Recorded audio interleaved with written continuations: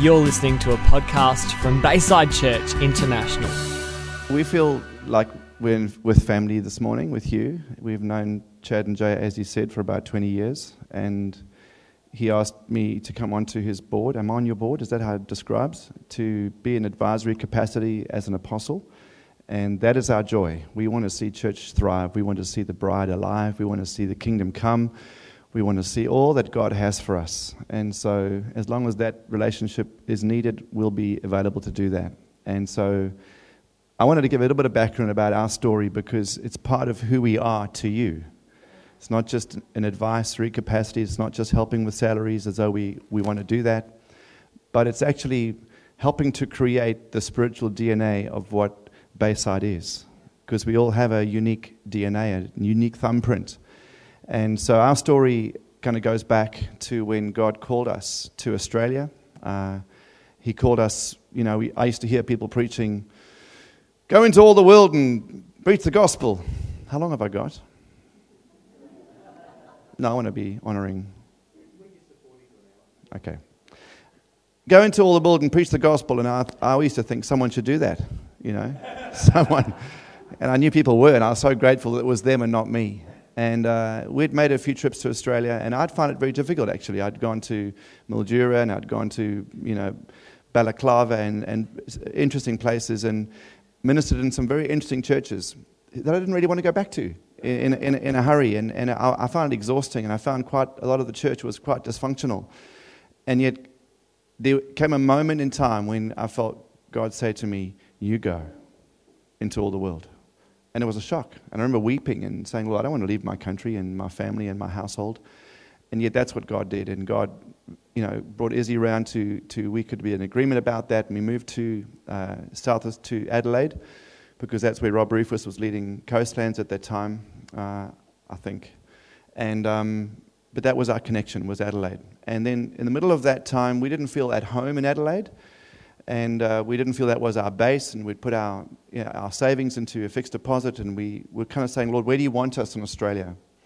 And we were in Holland at a conference, and our son, who was at that stage just a toddler, our oldest son, he got really sick, and he was staying with people in Adelaide that he hardly knew, and so we felt very vulnerable for him as a little boy, vomiting and diarrhea and just every hour, and it was just, we felt very difficult that we weren't to be able to be with him and help him. And so I went to our room, and we had just spoken to our team a few days before that in London and said, look, we're feeling like we need to go to Sydney. And they all said, that sounds good. We hadn't been to Sydney. We didn't know anyone in Sydney. But when you're naive and have this, that spirit on you, it's quite helpful to get you to go into all the world. And they had said yes. And so we knew somehow that we'd be ending up in Sydney. Anyway, we got to our room that night just to pray for Jordan, to pray that he got healed and got free of this bug that was causing him such distress. And the glory of God just filled our room. And I don't know if I've ever had an experience as powerful as that, but it was very powerful. And in that encounter, I don't know who turned up, whether it was Jesus or an angel, but I felt if I opened my eyes, I might die, happily, but that I might not survive that.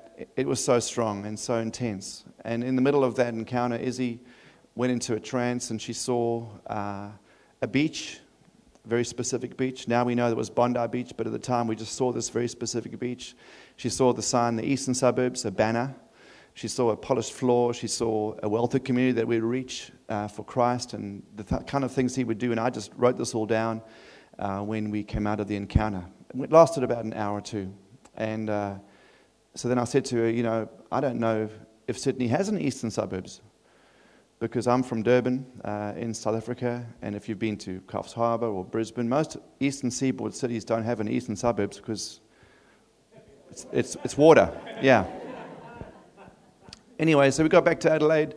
I bought a map book of Sydney, and of course there I saw that there was this beautiful little strip of land called the eastern suburbs.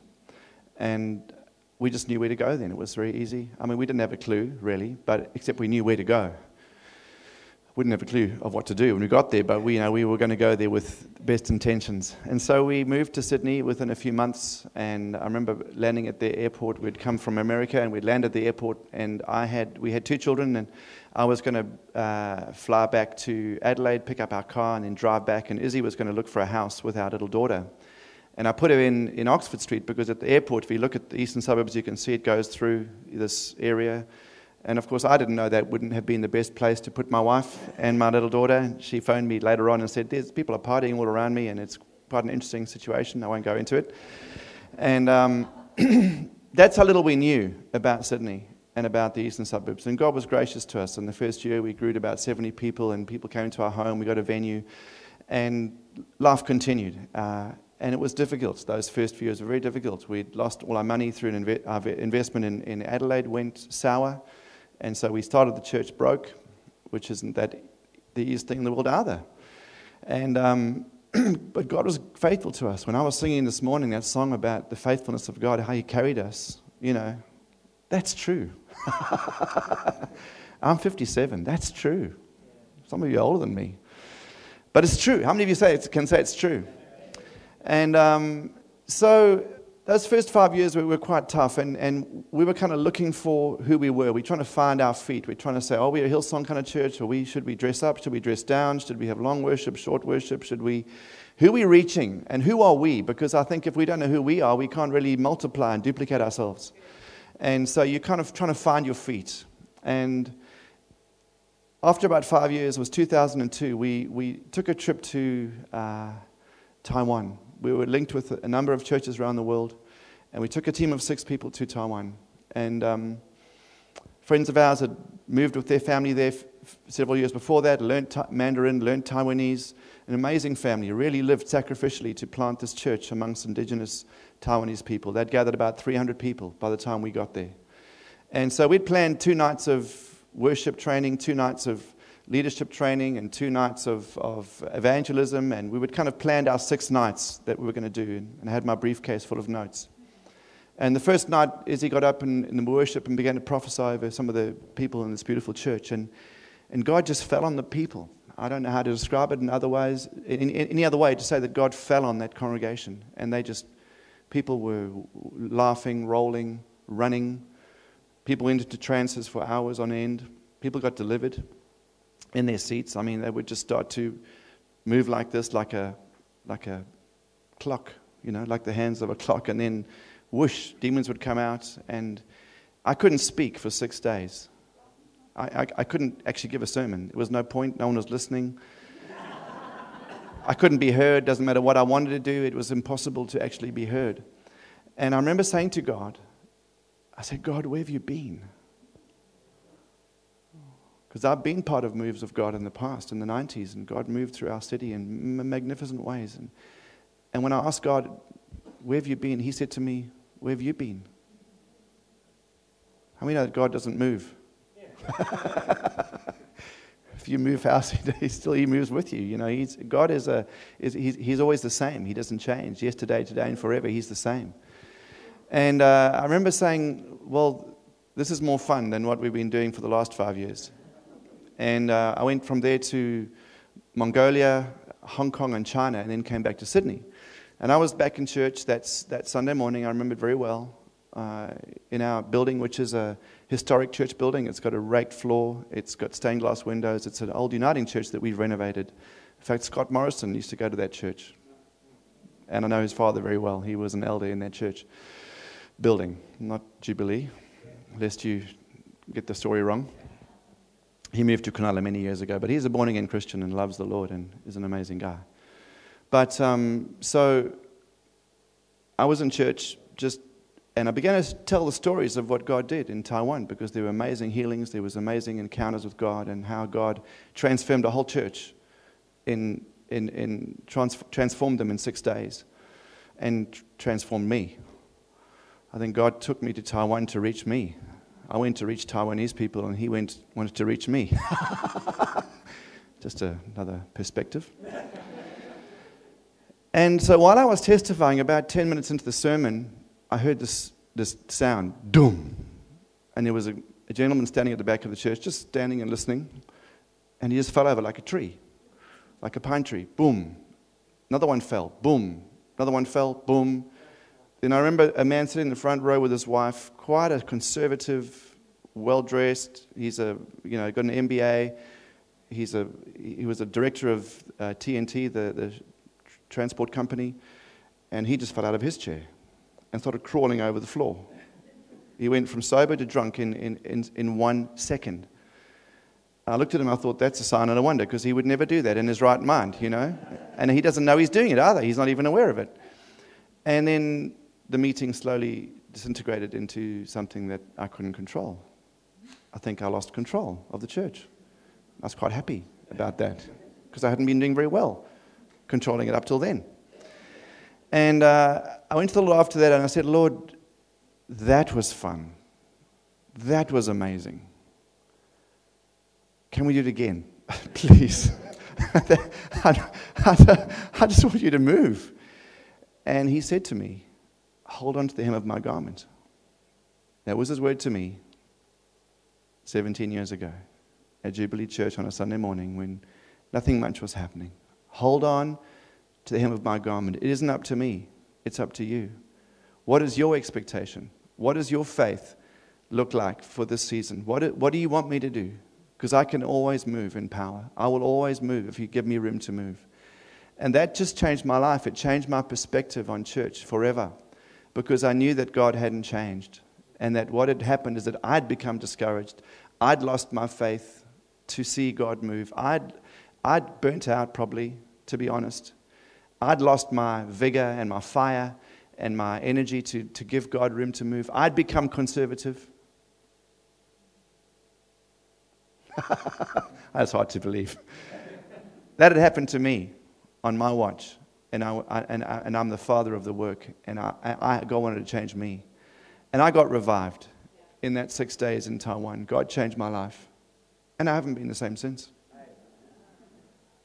And I don't think there's been a Sunday since then that God hasn't moved in some demonstrable and profound way. And why I'm telling you that is because 9 years ago, God took us back to Holland. This time we went to a church that's a mega church. It's an amazing church. And it's doing incredible things for God. People are getting saved, and it's an amazing church. And the leader of that church had seen God do some things through our lives at other conferences, and he was like, will you come and do that in our church? I said, well, I haven't got a switch. I wish I did. But I'll do what I can, So he came, and it was a little awkward. Our mixing with that congregation was a bit awkward. And I remember him in the middle of interpreting my message saying, where's the joy? I'm like, I don't know. I haven't got it in my pocket, But I didn't say that. I just said, I haven't got a switch. And then I had a call for people who were struggling with depression. That's what I called, 1,000 people there. About 60 came forward, and we prayed for them, Izzy and I. And people went out for coffee, and there was a lot of ministry and deliverance happening over these people. And then, just like someone did flick a switch, the people that were weeping began to laugh and roll and flail around. But no one was there to see it except me and Izzy and the people who were getting the joy. And God doesn't care, either, because he just wants to get the job done, amen? And I just lay down on the stage, and I was so grateful that God had showed up. And then I felt footsteps go past me, And next minute, bam, the band starts up, and I was startled because, to me, we'd just seen Jesus arrive, but they had a schedule. And I was a little bit frustrated by that. But we went back to our hotel room that afternoon. And so Izzy was having this conversation with me. She's saying, Finney, where is the church that carries the presence of Jesus and the awkwardness of that? Because when Mary carried Jesus as a teenager, we know that she was young, inexperienced, vulnerable, probably being criticized by the people around her quite openly to say, who's the father? And no, it's not Joseph. And they would be mocking that. They would be like, pull my other leg. That couldn't be true. And so there was this Jesus carrying the reproach Mary carrying the reproach of carrying Jesus. And what would the Mary church look like? That was our conversation in our room, just talking about that. What does the church that's happy to carry the reproach of the presence of Jesus look like? And then God turned up in our room again. And I had to close the windows and doors, because I don't know if you've ever heard intercession or wailing. If you've been in a maternity ward, and I've been there 6 times, it's loud. It's loud. She was racking with the motions of giving birth, and she was on the bed, and she was saying, "Pray for me." I said, "I am praying," and she thought she was going to die. She went into a counter where she saw the Trinity, Father, Son, and Holy Spirit, and they breathed, and this light came through her body, and then she's saying, "Pray for me," and then I am praying, and then I'm praying and she says, "You're praying in fluent Greek," and I'm on the Isle of Patmos. I'm saying, "Okay, that's good." What are you doing on the Isle of Patmos? And next minute, she's face to face with John the Apostle. Face to face with him. And all he said was he had the sunburnt, beautiful face, just radiating Jesus. And he just said, "Love one another." And then she was transported, and she saw this vision of 2 rivers. And one was a fast-flowing stream. It had rapids. It had twists and turns, and could go through villages, and it was twisting and turning and full of life and energy. And then there was another river, and it was the main stream. Slow moving, dependable. And the Lord said to her, "This is the stream that you're in. It's a fast-flowing stream. It's unpredictable. It's rapids. It's going to twist and turns." And he said, and she looked into the future, and she saw those streams. They meet. It's the same river. It's the same Jesus. But that's what we were called to. We were called to this river. And then she saw the end of time, and she saw this magnificent. She saw the 12 apostles. They had their back to her, and they were looking into time. And there was a banner that said, "The age to come." And the Lord said to her, "These apostles are looking into the age to come, which is the age that you're in. And they're cheering you on. They're the cloud of witnesses. They're looking and wishing that they were part of what you see in your day." So here we are at the age to come, and God's giving us this vision, and it was hugely impacting. That was about 2 hours worth, and so I was praying in fluent Greek because Izzy was on the Isle of Patmos, because that's what they speak in Patmos. And then she asked the Lord, what does this mean? What's the purpose of this vision? And he said to her, "The first time I brought you to Holland was to birth a church." That's Jubilee Church. It's our church in Sydney. "The second time I brought you to Holland was to birth a movement." And we haven't really talked about that much since then. That was 9 years ago. Because it's difficult to define something that I don't want to over-define. I don't want to found a movement as movements have been in the past, where it's defined by an administration, a wineskin that has authority structures and has things that denominations have become. And I love denominations. We're working at the moment with the Salvation Army, mentoring 2 officers in the Salvation Army within their organization. A new church plant in Maroubra, an evangelist up in the Central Coast. We work with Movement Day, which is a national movement of unity within the churches. I love the mainstream. Do you hear me? I'm not like, if we're in the rapids kind of river, the mainstream is kind of, whatever. And I have no criticism in my heart for any part of the Church of Jesus Christ, because the Church of Jesus Christ is the Church of Jesus Christ, not the Church of Finney. Do you understand that? So I honor the whole body of Christ. I love the mainstream, but I'm not in the mainstream. And I'm trying to give you this message today because I'm trying to help you understand what you're part of. We're not a mainstream church. as much as we love the mainstream. You're not a mainstream church. You're not called to that. There's a distinctive about you that you need to understand and embrace. It'll help you to flourish and be more of who you can be. Because if you're going to move in signs and wonders and prophecy, that's what happens in the rapid flowing river. It's unpredictable. It's rapid moving. It's full of life. It's got, in the banks of the tree are full of healings of the nations. There's leaves. There's growth. There's fire. There's wisdom in that river. And if you embrace it and say, I'm in that river, that's part of what we are. And our movement is not defined by headquarters or by some area managers. It's defined by relationship. We're friends with Chad and Jay, and that gives us access to this beautiful church called Bayside Church.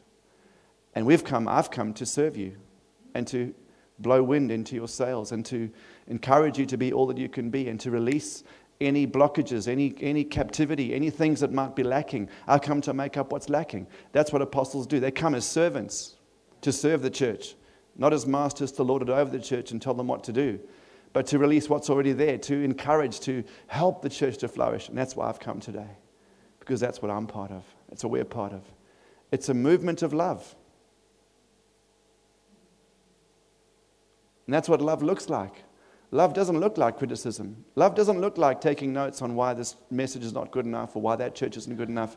Love just loves. It's uncomplicated. Come on. Why do mainstream churches get so complicated? I don't know.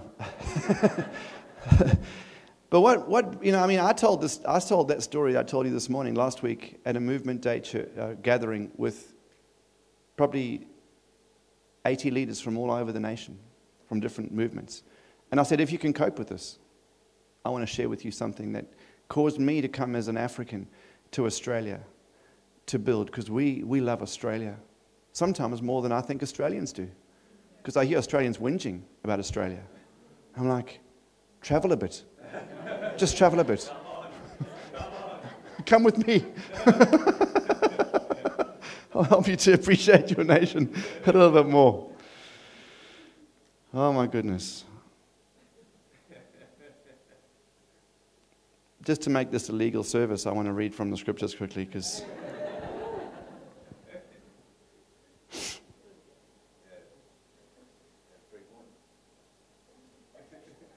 and it comes from Ephesians 5. For this reason, a man will leave his father and mother and be united to his wife, and the two will become one flesh. This is a profound mystery, but I'm talking about Christ and the church. Say Christ and the church. Paul was talking about marriage, and I might talk a little bit about that, but he says it's a profound mystery. Say a profound mystery. Now, when I read the word profound mystery, I think it's probably a profound mystery. In other words, the mystery is to be explored. The mystery is to be looked into. The mystery is to be. I don't say to myself, "Well, that's a mystery. It's too hard." No, it's the role of kings to unlock the mysteries. We're not meant to. God's not keeping that revelation from us. He's keeping it for us, but we have to explore it. Which is why you've turned up this morning to explore with us the mystery of Christ that's been revealed to us. And if people are living in less than what they could be in Christ, it's because that aspect of Christ has not yet been revealed to them. In the mainstream, many people don't pray for the sick. They believe it's all passed away with the apostles. They do. They teach it. It's in 90% of seminaries is the supernatural, the fivefold gifts, apostles, prophets, and pastors. It's all passed away with the apostles because that was the primitive church and it needed help. I'm telling you, there's sick people here this morning who are going to be healed because we still need the signs and wonders of the early church. Come on. Jesus Christ is the same yesterday and today and forever. And I've never been to a church service, and I've been a Christian for 40 years, that I haven't seen people healed or needing healing. Not everyone's been healed, but a lot have been healed. Well, because he hasn't changed. Jesus said, if you believe, you'll do the things I've done. That's not rocket science. That's just simple Bible truth. And yet many Christians don't live in it because it's safer not to. If you don't pray for someone, they won't get healed. They won't get worse. And you won't be embarrassed because nothing happened at all. But if you take a risk, and faith is spelled R-I-S-K, if you take a risk, they could get better. I was in a cafe around the corner from the church, which was my other office.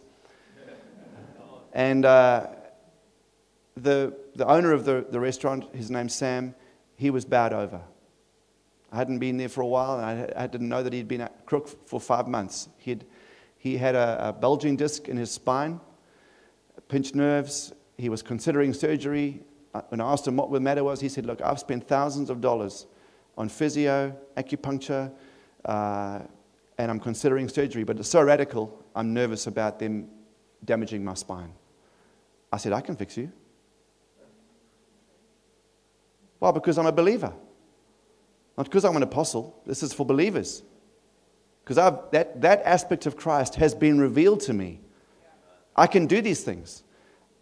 He said, what do you want to do? I said, I'm praying for you. So I gave him a few testimonies, because testimonies are prophecies. Testimonies prophesy. So I said to him, I was in Cairns last week, and I prayed for a Qantas pilot's wife. She had been in pain for 1 whole year. Couldn't sleep at night.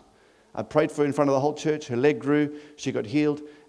And she slept for the first time that night for a whole year.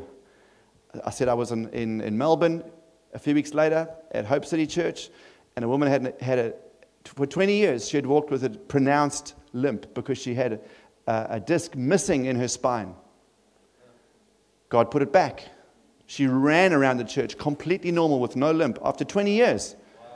And I said, Sam, it's your day today. He's like, okay. He's unchurched. He doesn't go to church. He still doesn't go to church. I prayed for him 1 minute. I just said, in Jesus' name. I sat him down, measured his legs, prayed for him. His leg grew out. He stood up perfectly straight for the first time in 5 months. And then every time I went to the cafe after that, he'd be telling people in the tables all around the cafe, hey, this is the guy that healed me. I'm like, Sam, it wasn't me. I was just a delivery boy. I just brought this to you. I didn't do it. I just brought what God had for you because God loves you. And their hearts have been torn wide open to the gospel and to Christians. They had disappointment, as many people have, Australians, disappointment with church, disappointment with things that happened in a previous church experience. But God's love reaches out to the lost to find them. And one of the best ways to reach people is through signs and wonders and prayer. I was on a bike ride yesterday morning with a whole lot of guys, and one of my young guys who came with me from our church, different churches, C3 churches, and that we were all riding together our motorbikes. And this guy was like, I had this torn thing. Daniel just says straight away, can I pray for you? First thing that comes to him, can I pray for you? I'm like, this guy's got it. He's got it. Now you see if that aspect, and then they haven't charged me for coffee ever since then, which is awesome. I worked out that saves me about $2,000 a year. Jesus. Holy. Anybody else need prayer this morning?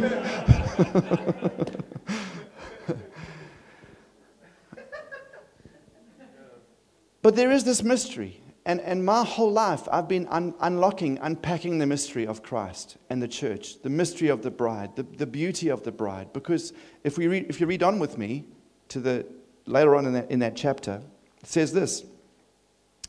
He says, husbands, love your wives, just as Christ loved the church and gave himself up for her to make her holy. Before I push on with that, just if you're married, husbands, love your wives. How? So glad you asked. Like Christ loved the church. How did he love the church? He laid his life down for the church. Again, it's not rocket science. I see marriages failing and doing badly. I'm like, Christian marriages. And I'm like, have you loved your wife yet? Like Christ loved the church? Oh, you don't know my wife. She's a rat bag.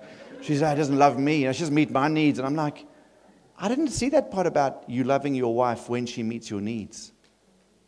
You see, because if your wife's a rat bag, probably it's because you've been such a rat bag yourself.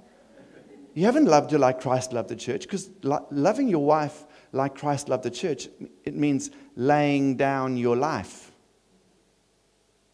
Laying it down. Like How can I love you? I once brought my wife, I was in America, and I bought her a beautiful bag, a limited edition handbag that looks like a harp. And she hated it. She was like, why would you spend all that money? And I'm like, I'm so stupid. I'm just trying to impress her, get her a musical instrument. She's a musician, a collectible item. It's numbered. And she hates it. You know what that is? It's me trying to love her the way I would like to be loved. It's not her love language. Gifts are her love language, but she prefers up shopping. She wants me to take her shopping, which that is laying down my life right there. I'm like, we'll go to a market, we'll go to a stop, and like, how does it look? Great, buy it. 2 hours later, we've circled around shops, markets, we come back, and she buys it. And I'm like, I told you. But it's like, we want to love people sometimes how we want to be loved. We've got to learn the language. And that was for free this morning. That wasn't part of my message, but that'll help you have a happy marriage, I'm telling you. That will work 100%. That was a good, for wives to say amen. That would have been a good point for you to say amen. So he gave himself up for her to make her holy, the church, cleansing her by the washing with water through the word, and to present her to himself as a radiant church without stain or wrinkle or any other blemish, but holy and blameless. Now you see, the way I see it is that Jesus has this bride, the church. We're part of that bride. Bayside's part of the bride. And he's ravishing us. He's loving us, like this morning, with his word. He's loving us, lavishing us with worship songs that reflect Christ. He's lavishing up us with Holy Spirit. When Holy Spirit turns up, he's making us beautiful because we know that we have spots or wrinkles. But he doesn't want us to focus on the spots and wrinkles. He says, leave that to me. I will deal with those things. I'm going to wash you and make and prepare you to be this beautiful bride. And nothing came to me so clearly in this illustration as when I saw my daughter married just 3 weeks ago. My oldest daughter, beautiful young man that she's marrying, and she gets prepared at our home, and I'm told that I can't come in until she's ready for me. They've been up since 5:30. I got 4 daughters, so they're all bridesmaids, and there's makeup artists and hair people in our lounge room, and it's crazy. It's beautiful chaos. There was no drama, which was amazing. But anyway, they were there at 5:30 in the morning. I heard the doorbell going, who is coming at 5:30 in the morning? It's a makeup artist. Anyway, so by 1 o'clock, or 12 o'clock or whatever, the wedding was at 1, I'm allowed in to see my daughter for the first time in her dress. Breathtaking. She's written me a little handwritten card. I'm trying to get it out. I'm hopeless. She has cufflinks. On the cufflink it's engraved, "You're the first man I ever fell in love with."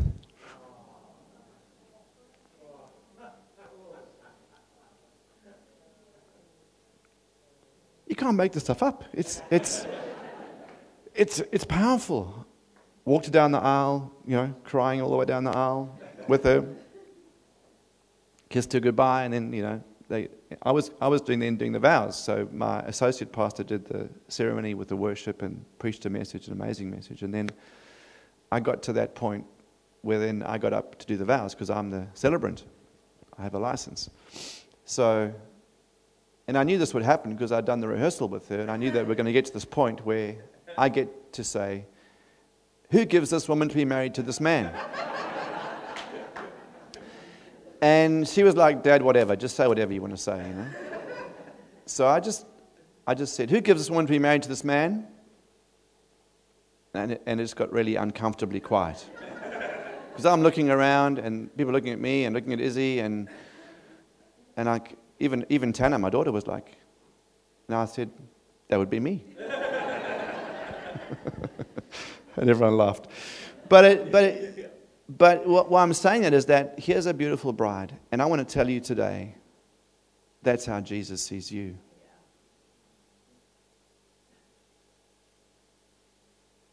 doesn't just love you. He's in love with you. You're becoming more and more beautiful every day that you're in His presence. Every day you're under the Scriptures. Every day that you wake up and you walk by some of your beautiful bays here and just spend time with Him.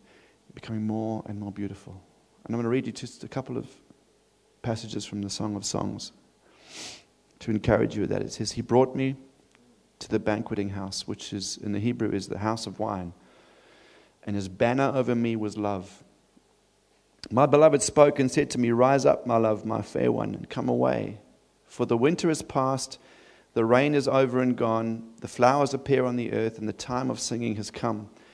And I felt that part of my message to you today, as some of you have heard, as I prophesied over you, is that your season's just changed. Today.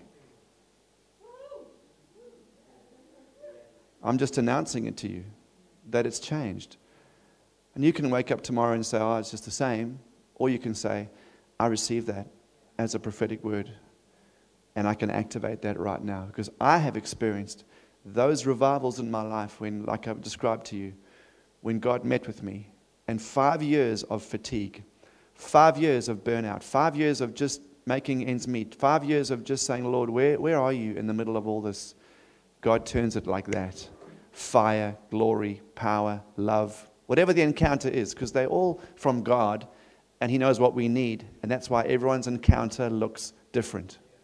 Don't look at someone and think, I wasn't shaking like that person, I wish I would. They were laughing, I'm the person who always cries. Just be yourself. And if you never cry, be yourself. Don't compare your encounters or your relationship with Jesus with someone else's relationship with Jesus. Let them just relate to Him and just say more. And just get on with your life. Amen?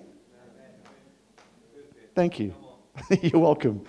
So announce the time of singing. I just think I'm in a time of singing now. I'm in a season of singing. It's November the 11th. And I came into a season of singing. I came into a season of awakening. I came into a season of release.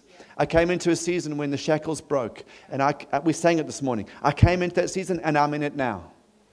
Watch out. Watch this space. I'm going to be bold. I'm going to believe. I'm going to take out those prophecies that I've kind of put on the shelf. I'm going to revive them and say, Lord, is there any way I can position myself better to receive these promises that you've made me? Because that's what it looks like when the season changes. And you're in charge of your seasons. You're not a victim of a season. Season doesn't come like, oh, I'm just in a season. I'm in the valley. I'm in a valley season. I'm in the valley of the shadow of death. Well, don't build your house there. Don't move in. Don't settle down. Just keep walking. Because you're meant to walk through the valley of the shadow of death and come out the other side. And like, whoa, woo, we're out the other side. Wow, that was terrible. That was disgusting. That was dark. That was a nightmare. I've been there. I've been in the valley of the shadow of death. I've seen some of you there with me. And he says this in the same song. It's Song of Songs 2, verse 4. Verse 4 and then 10 to 14. Let me see your face. Let me hear your voice. For your voice is sweet and your face is lovely. Your voice is sweet and your face is lovely. What that means, and often we would think about that must be Jesus. His voice is sweet. This is the groom speaking to the bride. Look at the context. He's saying, your voice is sweet. Your face is lovely. That's what the bride radiates. When she's becoming this radiant church without spot or wrinkle, she realizes she's that, and so she's happy and free to sing and to worship and to express her love, because she knows that when she sings those songs, Jesus, the groom, is on tippy toes and is like, just with one look of your eyes, you ravish my heart. Our eyes looking to Him. When you postured yourself this morning in worship and said, I'm going to worship God, and some of you were dancing, and some of you were singing songs, and some of you were just singing in tongues, and some of you were just wondering what's going on. And some of you were just, you were in worship, you postured yourself. He was responding to every song, every sound, every whisper. That's how he feels about you. And I've come all the way from Sydney to tell you how much he loves you and how much he's in love with you and how much your future is going to be golden and full of good things. The plans he has for you are to prosper you, to give you hope and a future.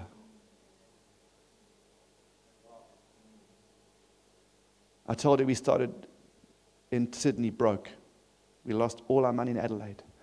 God bless that company that went insolvent. And it was tough. And the Lord said to me in the year 2000, save that money back that you lost.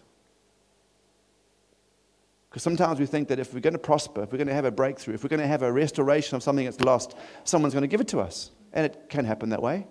But God said to me, save it back. That's a word for someone here who's lost money, lost an inheritance. Make it back.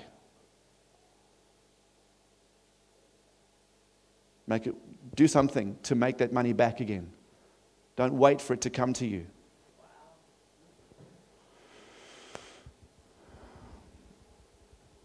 It's a good word. So I did. My wife and I were very diligent. We took our kids out of private schools so we could save. That would save us, a huge amount of money every year. And in 3 years, we saved all the money we lost back. And we had $40,000. And we were living in a house that the owner was an Anglican priest, Anglican minister in Melbourne. We had never met him. And my wife said to me when we first moved in 2001, write to him and say, if he ever sells the house, wouldn't he give us first offer of refusal? I said, well, what will we buy it with? In 2001, we had $100. But I listened to my wife one of the few times I got it right. And I wrote to him and I said, hey, Paul, my name's Finney, I'm your tenant. And here's a couple of CDs of our music. We're planning a church called Jubilee. And thank you so much. He reduced the rent by $100 a week. And thank you so much. And if you ever want to sell the house, won't you ring me? Here's my number. I didn't hear for 4 years. 2005, he gives me a ring. Hey, it's Paul. I want to sell you the house.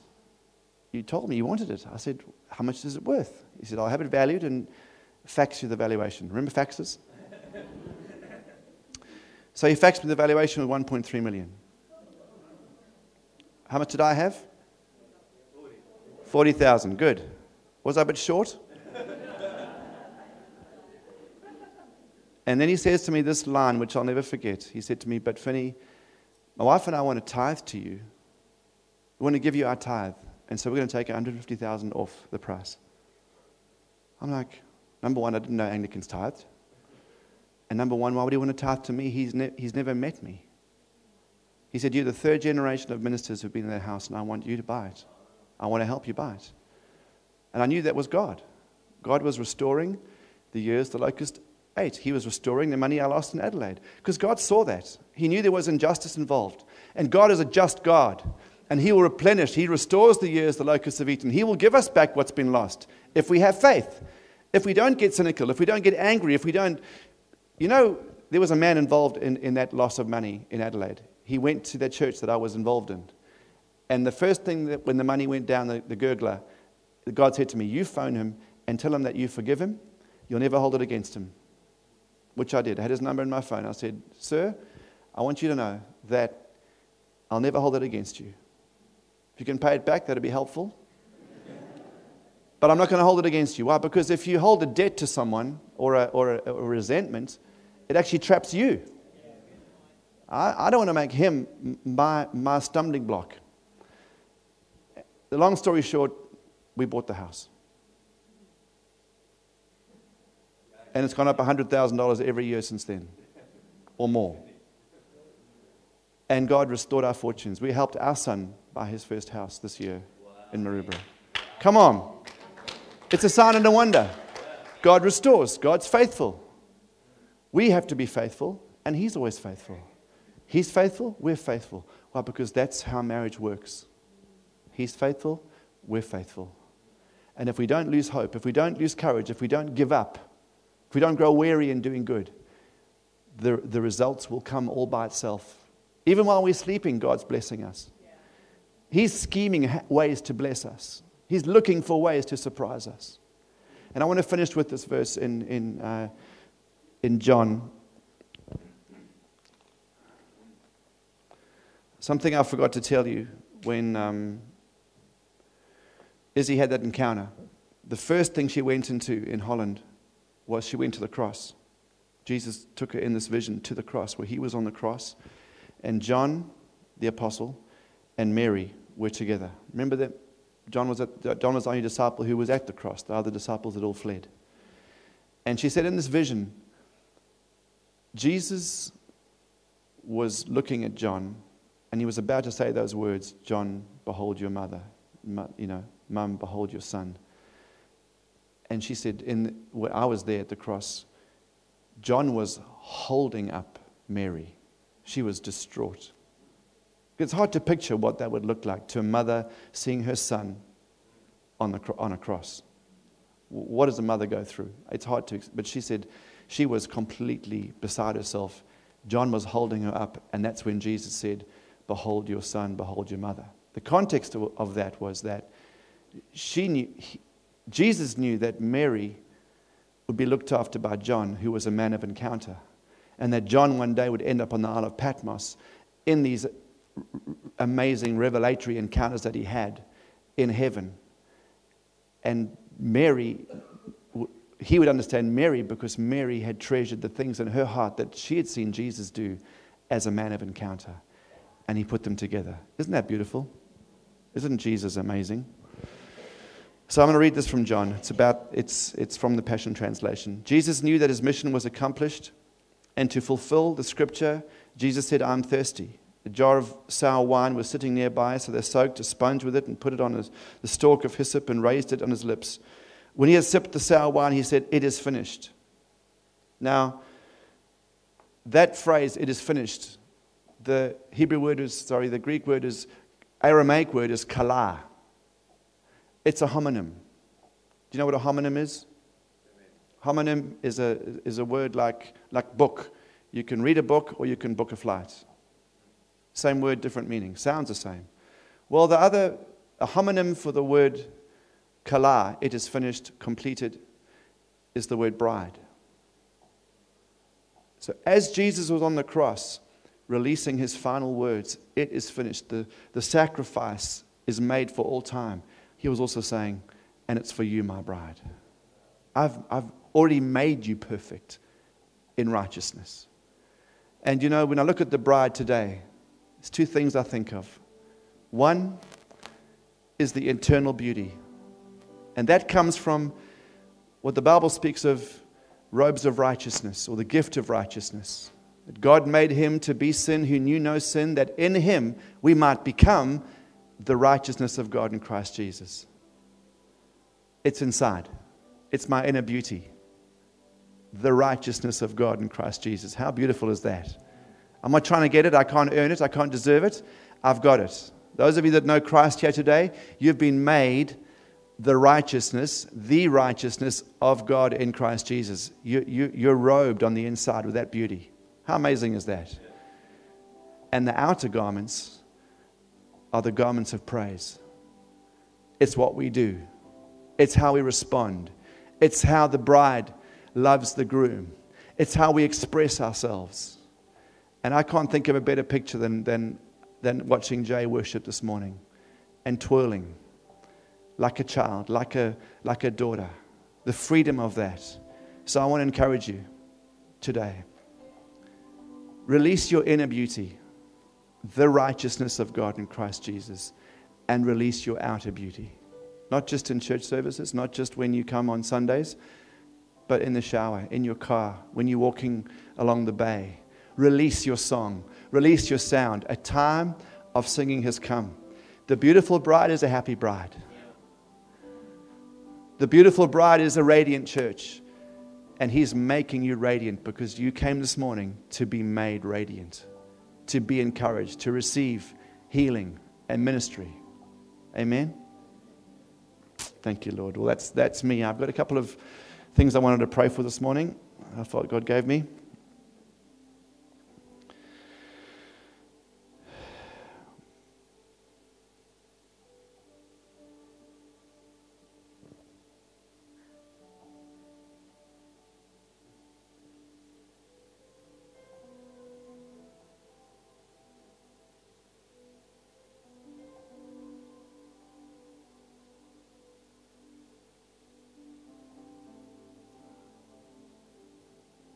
The first one, is there someone here called Torben? I don't know anyone by that name, and I got that while I was praying. Could be for tonight. I'm at Tree of Life. Is there Patricia here today? Well, that's successful so far. Remember I said to you that faith is spelled risk. One of our team had a phone number last week. No one responded to that number, but I encouraged them to keep stepping out because I have seen extraordinary words of knowledge that have identified the model car, the make, the year the accident took place. That person gets healed. And I'm just going to keep taking risks. I thought there'd be somebody here who needs to get healed of migraine headaches. Is that anybody? Just want to step out? If it responds to you, just come out and stand. I'm not going to pray for everybody. We're going to have a team do that. But I'm going to pray for a few.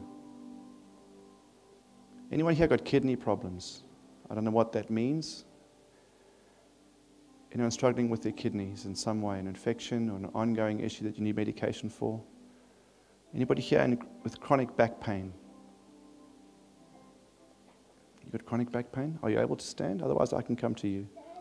Just come forward if you've got ongoing chronic back pain.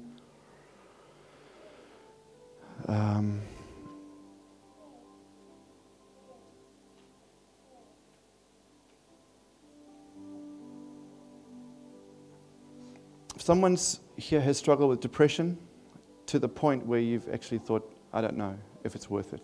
I know it's a difficult thing to respond to, but I've had many weekends over the last few weeks where I've prayed for people who've got completely free. Depression is a spirit. It actually comes at you, and it can leave as well. Not you, not who you are. So depression.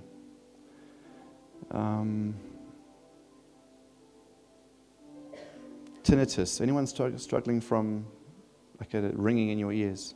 If you just come forward as well.